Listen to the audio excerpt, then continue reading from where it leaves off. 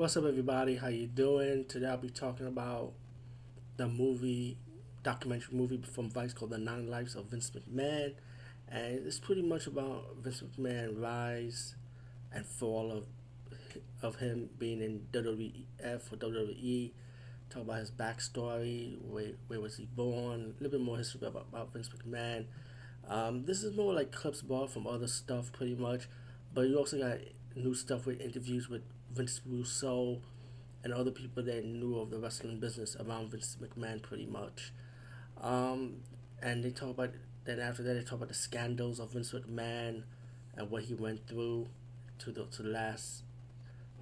final days, pretty much, of his retirement and so on. The Nine Lives of Vince McMahon is a decent watch. I don't think it's the best documentary, to be honest with you. I think the new one that's coming from Netflix, I think possibly based on his life. I don't know if it's a documentary or a documentary slash movie. Like, I'm not sure of that one, but that's the one I want to see. The Netflix version of this. The Nine Lives of Vince McMahon from Vice itself is like an extended version of the Dark Side of the Ring. Like I said, it's okay, but it's not really all of that. At the same time, it's just a decent watch. Anyway, over and out.